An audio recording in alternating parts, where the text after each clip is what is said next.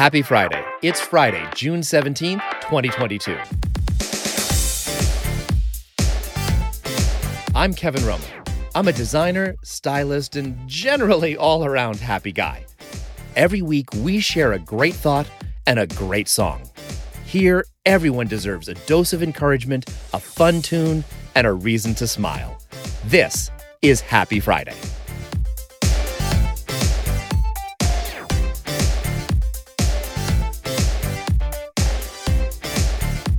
Happy Friday, happy heat wave. I returned home from a little trip to a heat wave that's sweeping across the Midwest right now. And I also returned to some headlines that have me a little heated. Between that and some summer reading, this month is turning out hotter than I expected.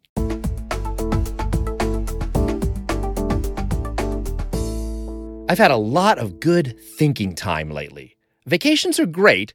They don't just give you a change of scenery. They give your body a break from its normal routine, and they give your mind a little space to think about something different for a change.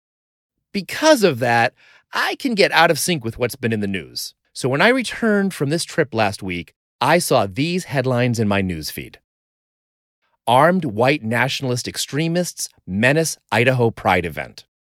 Turkish police violently attack students at Ankara Pride March.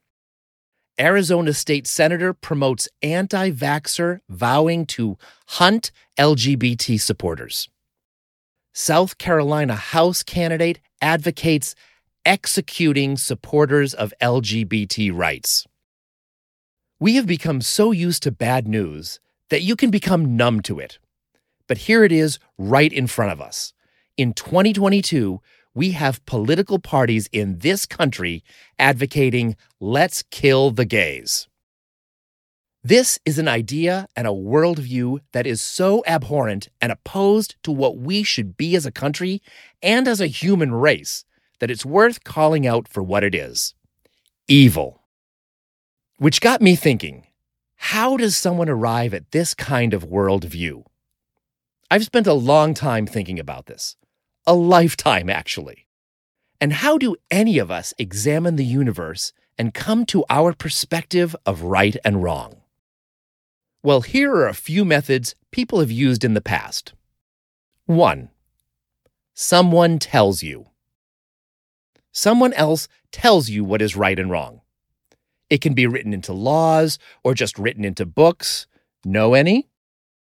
This is the easiest system because you don't have to decide it. You don't have to agree with it. You barely have to think about it because they're not your thoughts. This view doesn't have much room for asking why. Why? Because I said so. This may be the easiest option, but it's also the laziest, and as a result, the least responsible. We are intelligent, inquisitive beings. We can do better. A second method, your culture tells you what's right and wrong. This is a step forward because it's more responsive to people and the times, but can be inconsistent and gets bogged down in situational ethics, which at times are necessary, but you can flail around a bit if there's no real guidance to direct the why. See a theme here? A third system adds a little bit of guidance and is based on intent. We do good because we mean well. But that relies heavily on the discipline of individuals, which isn't always dependable. And this really is affected by emotion, which is problematic. We all know the saying, the road to hell is paved with good intentions. So intent may not be the strongest foundation to build a worldview. So those are a few methods of building a personal, ethical worldview, but they're incomplete. How can we orchestrate balance between personal freedom and moral responsibility? I mean, look at us. We are created with such amazing intelligence and organizational minds. This is where my summer reading comes in. I'll put this book in the show notes, What is Good and Why, by Richard Kraut, professor in the humanities at Northwestern here in Chicago. This is my summer reading. Kraut describes a theory of well-being where the good for any human is defined as the state of, and I love this word, flourishing. The enjoyment of the development and exercise of its capacities, be they cognitive, physical, sensual, or social. Simply put, good is living your best possible life. We are created to be our best developed selves. But not just humans, all living creatures are at their best good when they are developing to their best capability. We're talking true actualization. But just as no one is an island, our own good is inextricably tied to the good of others. We all affect each other, which keeps us in check and tempers our selfishness and vanity. And so goodness is not a goal pursued in isolation, but in balance with the whole world, developing to its best example. What I love about this thinking is it emphasizes what is actually good for us, not just what we might desire or what we might think is good. And while it acknowledges that there is value in hedonism, it's not completely self-centered. We are, after all, intended to live and to live abundantly. Pleasure does have its place in the world, both individual and universal. It also instructs us to enjoy what is good, while rejecting what I call an edict-based morality. It honors the creation that we are, and thereby the Creator. What better glory do you reflect on your Creator than shining to your best potential? That's what we're made for. It accommodates infinite individual situations without compromising our moral goals. We're not just given a rules checklist. This is a method of thinking and evaluating good and bad outcomes. And it presents a thorough, broad definition of the why. I believe the why is such an important aspect of the human mind. We are intended to be intelligent, thinking beings, or we wouldn't have those capabilities. As humans, we don't just accept concepts without contemplation. I realized a while ago that everything you know about religion is hearsay. I'll say that again because this is a big one. We could talk for days about this alone. Everything you know about religion is hearsay.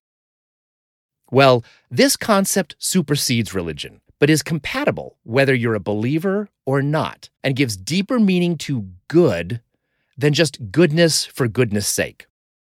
And it motivates actions based on potential, not punishment.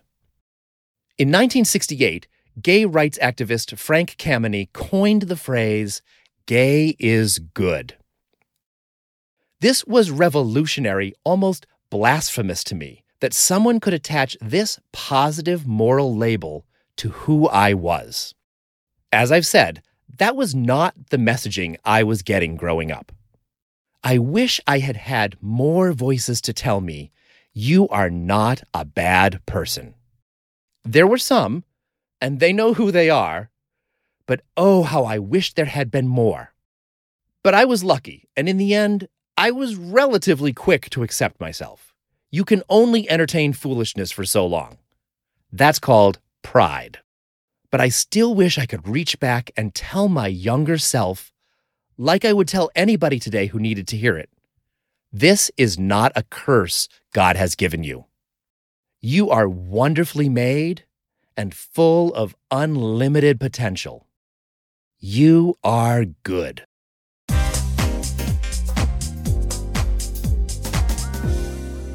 People that want to control you, especially if they use religion, are not interested in your well-being. They have their own agenda. One thing I've learned with age is I am much more willing to speak out, to be a voice, in all ways, big and small, to anyone that needs to hear what I needed to hear. I said last week that you never know how far you'll go until you put yourself out there. So don't be afraid to call out the bad players when they're working against good. That's what Danish newcomer E.G. says in this week's song, Bad Person. I hope you like it. Every week, find a link to Friday's song in the show notes in your podcast app and online at the website happyfriday.fm. And remember, you are good. Thanks so much for listening. Do you have any great summer reading lined up? My Uncle Jack always said, a reader is a leader. Was this heavy? I promise, next week will be all fun, where we tackle the concept of reality. That should be easy. Connect with me online and on Instagram at happyfriday.fm. And now go have a happy Friday.